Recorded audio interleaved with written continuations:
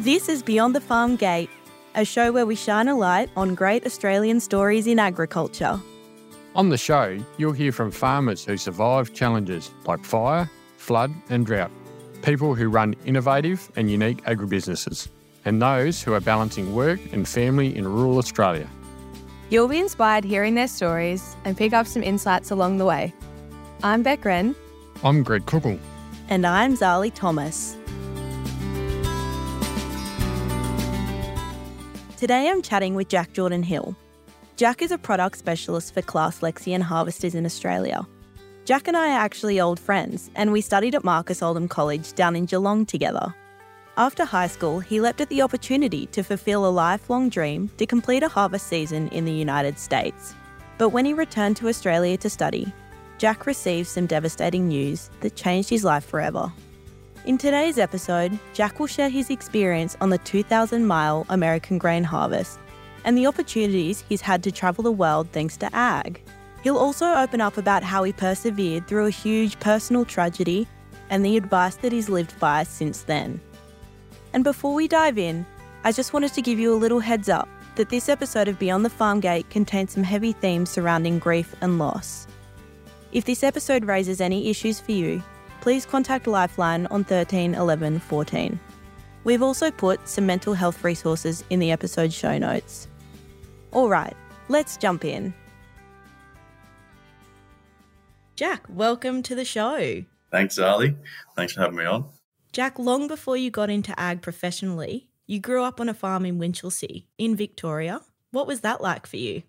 Yeah, grew up out at Winchelsea there in southwest Victoria. So I've been out there pretty well my whole life since I was a young kid. Grew up with a couple of parents, Mark and Philippa, so they were always in agriculture out there, and initially just with my younger brother, Nick. So it was a good experience. We were on a small sheep and cropping farm, so I run prime lamb for meat and also a bit of cropping, which is done by contractors these days, wheat, barley, canola and faba beans. But no, it was always a fairly good childhood. I saw Dad working. He was a farm manager out at Mount Hess, which was a bigger place up the road for quite a number of years. So I'd always loved going out with him, spending the day. In fact, my earliest memory of agriculture was with him when I was about 3 years old. I remember going out to work this day and he had the Acco truck. He must have been sowing at the time, the old Acco truck with the grouper bins on the back, driving across the paddock, and he hit a soft spot, classic for out in Victoria there. We went down in the truck and he's like, oh, righto. So his tractor was at the side of the paddock and, yeah, being three, he put me over his shoulder and we went for a bit of a wander over to this tractor and he brought it back there. And with no one else around, and in the days before seat sensors and all the sensors that stop you from driving if you're too light, he hooked this tractor up to the truck with a tow rope in between, sat me on the seat with the seat pumped up as high as it would go and pushed all the way forward, and said, just hold the steering wheel straight, Drac, you'll be able to pull me out. So he left the tractor in gear A1, put the clutch out, and I remember him walking down the steps back to the truck.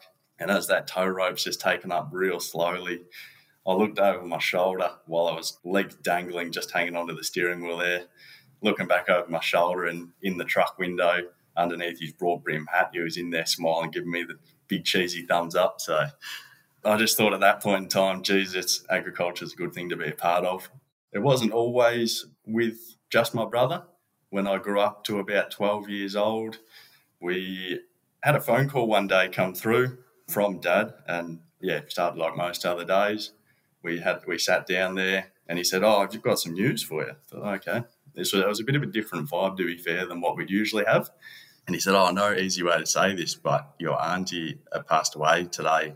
So we've got Kane and Tilly, who were her children at the time, 11 and 3 years old. They're going to come and live with us and become part of our family. So that was a bit of a shock to the system. And I suppose growing up to 12, just having one brother and your two parents, it's a bit of a change. But for Nick and I, long term, it was probably one of the best things that ever happened to us. It was hard, it was challenging, but, the new living arrangements, the bit of grief, and my parents having all of a sudden take on an extra two children in the family. But, before us, we saw Mum and Dad really open their hearts in their home to another two people. And for Nick and I, we really gained another brother and sister. Absolutely. To take two people into your family like that is just an incredible, incredible feat, and sounds like that you really took them on board and just took them in as one of your own. So quite incredible, Jack. When you left school, you travelled overseas to live out your dream of completing the 2,000-mile American grain harvest. Can you explain to our listeners what this is and why it was so important to you? One of my dreams from a very early age was to go over to America and drive a header across the country. So I think it originally stemmed like I loved harvest, so it's probably my favourite time of year, as it is for most young guys. Certainly something I'd always been attracted to. And then in like the late 2000s, so there was these videos that would start popping up from guys over in America, and you just think, God, it feels so far away, but it looks like the absolute dream. All these John Deere headers doing circles around the wheat paddocks. And I thought to myself, if I ever got a chance to do that, I definitely would. So graduated high school at the end of 2015. I'd met a fella that I worked with previously out at a farm I'd been working on in the school holidays that had actually been to America and done this same experience. And his feedback from it was, fantastic, definitely go if you can get a chance. So lucky enough that he had a connection there to a guy that was based out of Kiowa in Kansas. I said to my mate, one of my best mates at school at the time, I said, what are you doing next year? He goes, don't know yet, think I'll have a gap year. I said, do you want to come to America with me and we'll go and drive a header for 8 months? I showed him a couple of things with it and he goes, might as well, let's sign up and do it. So, after school, I was really keen. We had it all lined up, ready to fly over to go and join them in Kiowa to get the machines ready. And when the season started towards the end of April, early May, we put them on the back of a truck and drove them down to Texas. My first experience in America was being able to get this truck license, this road train license at 19 years old. They pretty much gave us like a theory test, and it was 20 multiple choice questions. They pretty much sat behind you and gave the answers as you did it. And then all you had to do for the theory test was A, don't drive on the wrong side of the road, and B, make sure you come back in one piece. So we got that done, drove on the right side of the road, luckily, pulled back in. And the 19 years old just said, yep, here's your road train license, good luck. So I was like, okay, fair call. Couldn't drink, but you could have a gun and you could drive a road train. How good is that? Is that something that you could bring back to Australia? Were you able to bring your road train license back here and put it into action in Australia? Not that easily, unfortunately. I've got it now, but it took me a few more years when I got back to Australia. But certainly something that was quite eye-opening there. But we drove them down to Texas, started down there, and over the next 8 months, pretty much watched a reel go around all the way across America up into Canada. So crops, wheat, barley, canola, lentils, faba beans, and then came back down for the fall harvest and did a little bit of soybeans and corn. Great experience. I'd highly recommend it if anyone got the chance to go over. You live there with a crew of 15 guys from all around the world. Those England, New Zealand, Australia. There's a couple of Americans, one from Switzerland, one from Brazil. He was pretty good at making some spicy brews. A couple of things you learn there. It's you definitely get a good appreciation for having a good night's sleep. Plenty of hours, as most guys would know if they've been harvesting. It sounds like a dream to many young farmers. So I'm really glad that you got to live that one out. Jack, not long upon your return from the US and Canada, you experienced some incredibly life-changing news. Can you tell me about what happened? Sure, yep. So I just returned from America after probably what was the best year so far as experiences go. Got back, flew home to Australia. I remember meeting Mum and Dad at the airport there, big smiles, and got fond memories of that. Went home for a couple of weeks, just helping out on the farm, catching up with my brothers, my sister, Mum and Dad. And only 2 weeks after I got back, it was a weekend that started like any other. My dad had gone ocean kayaking between Anglesey and Torquay. He'd done this many times before. He absolutely loved it, good at what he did, had been out plenty of times. I remember he said to me that weekend, Jack, I'll be home around lunchtime and we'll catch up then. I said, sounds good, Dad. We'll see you in a bit. We'll see you after lunch. So that was the night before. That day, lunchtime passed, 1 o'clock passed, and 2 o'clock went by. And I was in the house at the time and I heard a diesel four-wheel drive come down the driveway. I thought, here's Dad. I'll go out and say hello to him. And as I walked out, the colour of the ute didn't look quite right. and it took the first driveway into the front of the house instead of the driveway at the back side where Dad would usually drive. And as I looked out the window, I saw that on the side of this white ute was the police coloured checkers. And I knew at that point, something's not quite right. But you never expect anything too major. So I walked out, and I remember vividly, I was standing there. It was just me and my sister at home. My sister was in her room at the time. And he said, are you Mark Jordan Hill's son? I said, yes, yeah, I am. He goes, oh, sorry to tell you, but your father, Mark Jordan Hill, drowned today. And in that moment, I just felt something in my chest really get ripped out, and I dropped to my knees at that point, really not knowing, I suppose, what lay ahead, but something just inside just rips apart. And it was a physical pain as well, which is something I never expected from news like that. I don't remember a lot of what he said after that, but it was time at that point to I suppose get up off my knees and figure out what we're going to do from here. And the only pain worse than me hearing that myself, those words, which have never left me, is then having to tell the rest of my family that same news. So my sister was the only one home with me at the time, and she was 10 years old at the time. So it was fairly tough news to tell her. Didn't probably fully comprehend what it meant at the time. Got my brothers back home. They were out at the time. And again, for Kane and Tilly, this wasn't the first time that a parent had passed away on them. So that was probably even harder again for those guys to hear it. And also my brother, sat him in down and told him, and he'd been battling a bit at the time too. So, just each of those reactions has really stuck with me, I suppose. And mum at the time too, I do feel for her. She was over in New Zealand at my grandma's 70th birthday, and I called her. I said, Mum, are you around with anyone at the moment? She said, yeah, I'm just walking outside though. If you need to chat to me. I said, okay, that'd be good, but just make sure you're sitting down. She was like, oh, that's a bit weird. Why would he ask me to sit down? She's like, yeah, I'm sitting down now. I said, Mum, there's no easy way to say this, but Dad passed away. And the scream on the other end of the phone was fairly tough to hear. So it was a very tough time that day, and then going forward as well. And what started as a family of 4 then grew to a family of 6 with Kane and Tilly coming to live with us. And from that day on was now a family of 5. Jack, I can't even imagine how you must have felt when the police showed up at your door to give you some news that was going to change the entire trajectory of your life at that time at such a young age. For it to just pivot in one very conversation like that, it must have been really incredibly hard for you and your family. Yeah, it was a challenge. And I mean, everyone definitely has their battles and hears similar news in different various forms. It's really, it's very final.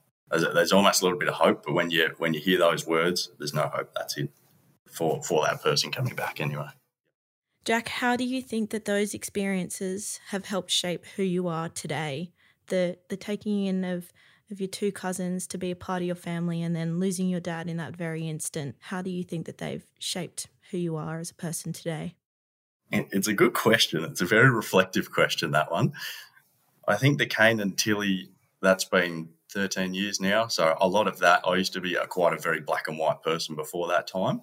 Them coming to live with us really opened my eyes to the world isn't black and white. There's bits in between. It's great.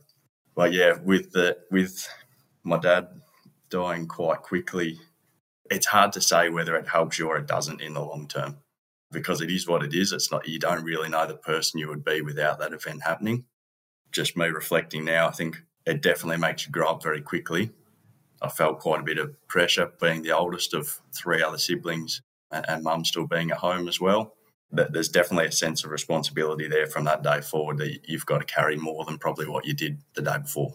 Even to this day, there's definitely things that you still would like to call and ask advice on. That would be the biggest challenging thing. But the flip side to that is you've really just got to, I suppose, either look elsewhere for it. It's not going to be ideal, but maybe you draw on other people's experiences or just really figure out a way to get there without having that, I suppose, support. A tough question to answer, but you did really well, so thank you. You're now a product specialist with Class Lexi and Harvesters in Australia. What does that entail? So I'm now working for Land Power, who's the importer or the wholesaler for Class equipment across the country. And my role with them now, so after I finished Marcus Oldham there last year, started full-time with this crew. So product specialist with the Class Lexi and Harvesters is predominantly based in the East Coast, but quite a lot of the role varies nationally. So that would be a lot of support for the dealer network and our customer base around the product itself. A fair bit of it is our operator training days, so nearly at the back end of those now. Between the East and the West, we probably would have had 400-ish operators come through our header schools all around the country, from Dalby down to SA and then over to the West. So that is around, helping our customers get the most out of their machine. And then the other part of that job too is that I'm responsible for the demonstration program nationally now as well. So that's a team of 9 people at this stage, and we've got 4 in the West and 5 of us in the East at this stage across all the machines. So there's a fair bit of logistics and making sure everyone's got a bed to sleep on for the night and that I haven't forgotten about them. But it's been a good, steep learning curve, but loving the job. You meet all sorts of characters from all walks of life, and every state's got a different word for if you want to order a schooner or a midi or a pint. They all mean different millimetres of the vessel that you want to have a beer in. So it's just been a good learning experience. Sounds like a very big responsibility you've now got on your shoulders as well, but no doubt I'm sure that you're taking that in your stride. You recently went to Europe as a part of your role. What were you doing over there? A lot of guys at work would probably tell me I was avoiding the depths of winter in Victoria. But, to be fair, it's a good comment and it's not wrong. I was over there for work on a bit of an exchange for Class UK, which is the English, I suppose, version or company of what we have here in Australia with Land Power. So they've done it quite a bit in the past with their technical side. They'll send tech guys over for their harvest season. But this is the first time it's happened from a product management side. So I went over at the start of June and spent all of June, July and August in the UK. And it was, a lot around operator training again. So it was another 400 people, plenty of time meeting farmers and trying to remember names. There's that many. And also quite a bit around the demo program, so running a header over there in the UK. And, of course, you get your weekends off, so you got to go and do a bit of travelling while you're there, see the sights, see England's best beach, they called it. Full of pebbles, I can imagine. Yeah, full of pebbles, I think it was about 12 degrees. This is the middle of summer, overcast. And they said, you want to come for a weekend up to England's best beach? I thought, you beauty, I haven't seen a beach for a while. And we got up there and it was exactly that, pebbles, overcast, no waves. And they said, isn't it just fantastic? I was like, I won't tell them about the beaches we got in Australia. Oh, too funny. So much for escaping the winter of Victoria, heading over to England. Their summers probably just matches our Australian winters. Yeah, that's right. But no, it was really good to see their method of farming too. Europe hasn't been a place I'd been too much. But to see their way of their farming systems, very intertwined with their regional cities and bigger cities as well. You drive a couple of Ks and you've gone from a paddock to a major city sort of thing, and that's all very, very intertwined. The UK in general is smaller than Victoria, but they have 3 times the number of people. It's a lot of people anyway. Plenty of time stuck in traffic jams trying to get to the paddock. Probably not something that you're incredibly used to. No, that's right. Yeah. That's a fair change. But no, it felt a little bit like home, to be fair. All English speaking, all drive on the left side of the road. So it was, great experience, and for sure, very lucky to have gone over there for the summer. I'm glad you enjoyed it. That sounds like such a dream. Jack, you graduated from university fairly recently, back in 2022, but it must have been a steep learning curve for you to immediately jump into jetting off all over the world and then start delivering workshops. How did you prepare for that? For lack of a better metaphor, it was really just sink or swim. It's one of those things. I think a lot of it was just the right place, the right time. And past experiences, I draw on a lot as well. So, yeah, from the product side of it, the guys I were working for around Winchelsea where I grew up and that did all our harvesting ran Class Lexion machines back then. So it was certainly something that wasn't 100% new to me anyway. Spent more time in a Lexion than any other colour for sure. So that background and operating the American trip for the 8 months there as well, from harvesting perspective, it was really handy in the operating side, different crops, different machinery. And then, yeah, the presenting side of things or the operator schools, again, probably drawing upon past experience there a little bit too. In high school, did a lot of that public speaking, especially around year 12. Had a lot of presentations through school, and Marcus as well. I mean, we were up nearly every week trying to talk to people. So I think Marcus was a really good experience for that side of things, and it prepares you so well for whatever role you get into outside of the classroom or in agriculture in general, whether it is something like this in ag machinery or product management, something like you're doing with the relationships and the banking sort of things, or even guys going back into production. Going into Marcus, I definitely had enjoyed the on-farm types side of things, but yeah, when you turn up and you don't know anybody out of 200 other people that you got to meet, it soon teaches you to put your hand out and say, hi, how you getting on? I'm Jack, or whatever it is. It becomes second nature, and a lot of that can get you a fair way, I found anyway. Just put your hand out, say hello, and it's amazing generally who you've met before that's a mutual connection, and really just going from there. So the old adage, a stranger is just a friend you haven't met yet, or a business partner you don't know of. So Absolutely. Jack, just on that, so what advice do you have for anyone who may currently be in a situation where things haven't really gone as they planned in their lives and they might be struggling to get back on their feet? Looking at your life now and looking back, what advice might you have for someone experiencing that? Yeah, it's a good question.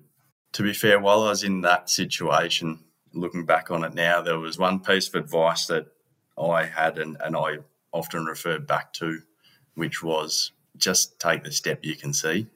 It depends where you are in the whole scheme of what's happened, and yeah, every situation is going to be different. At the time that probably those two events happened to me there, I didn't know what was going on the next day, but what I could see was either the next hour, what I was going to do then, the next day, maybe where I was going to go.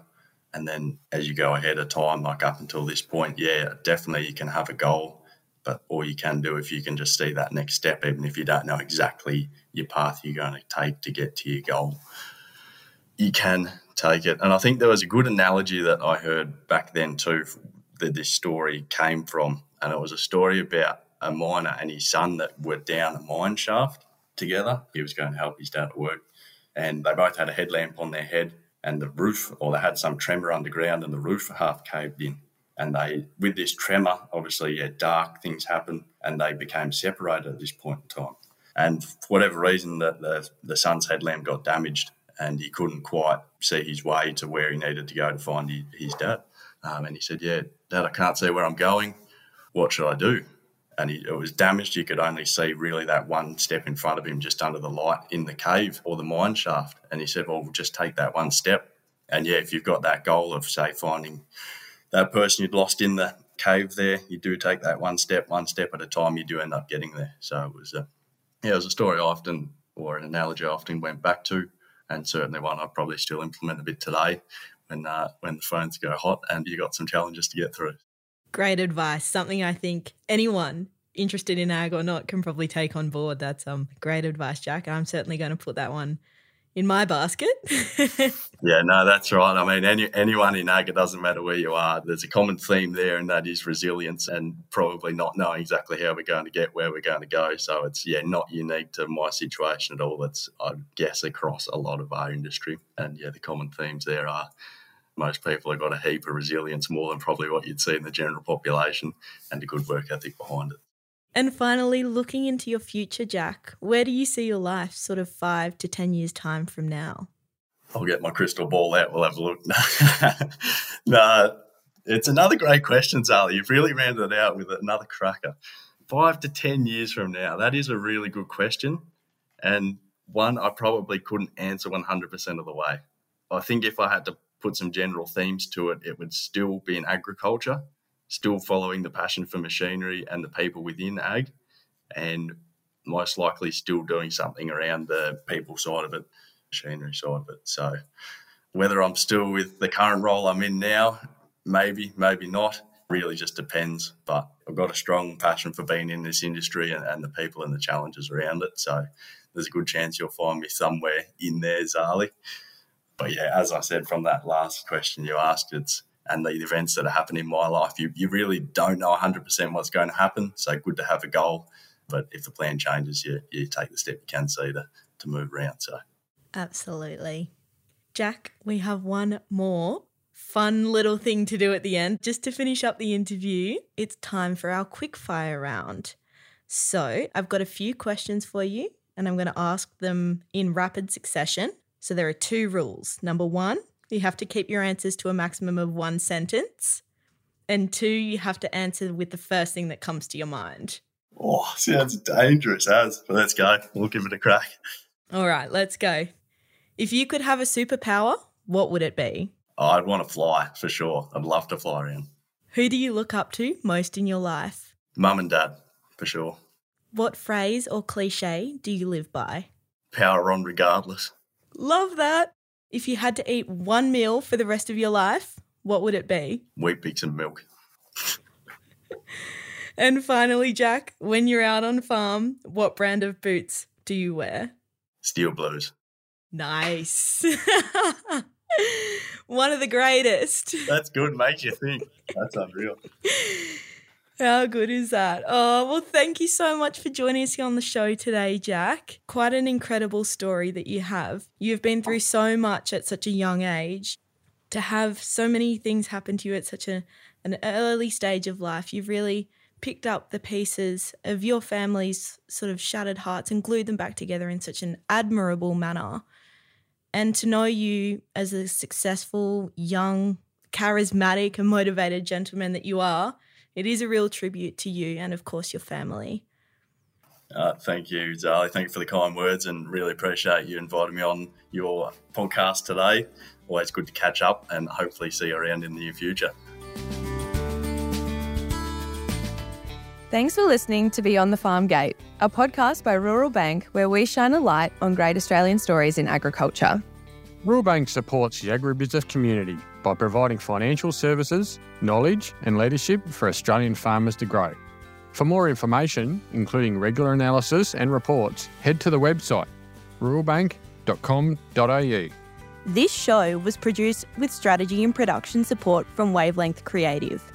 To make sure you don't miss an episode of Beyond the Farm Gate, be sure to subscribe to or follow the show in your podcast app. And while you're there, leave us a 5-star review. It really helps others find the show. I'm Zali Thomas. I'm Greg Cookle. And I'm Beck Wren, and we'll see you in the next episode of Beyond the Farm Gate.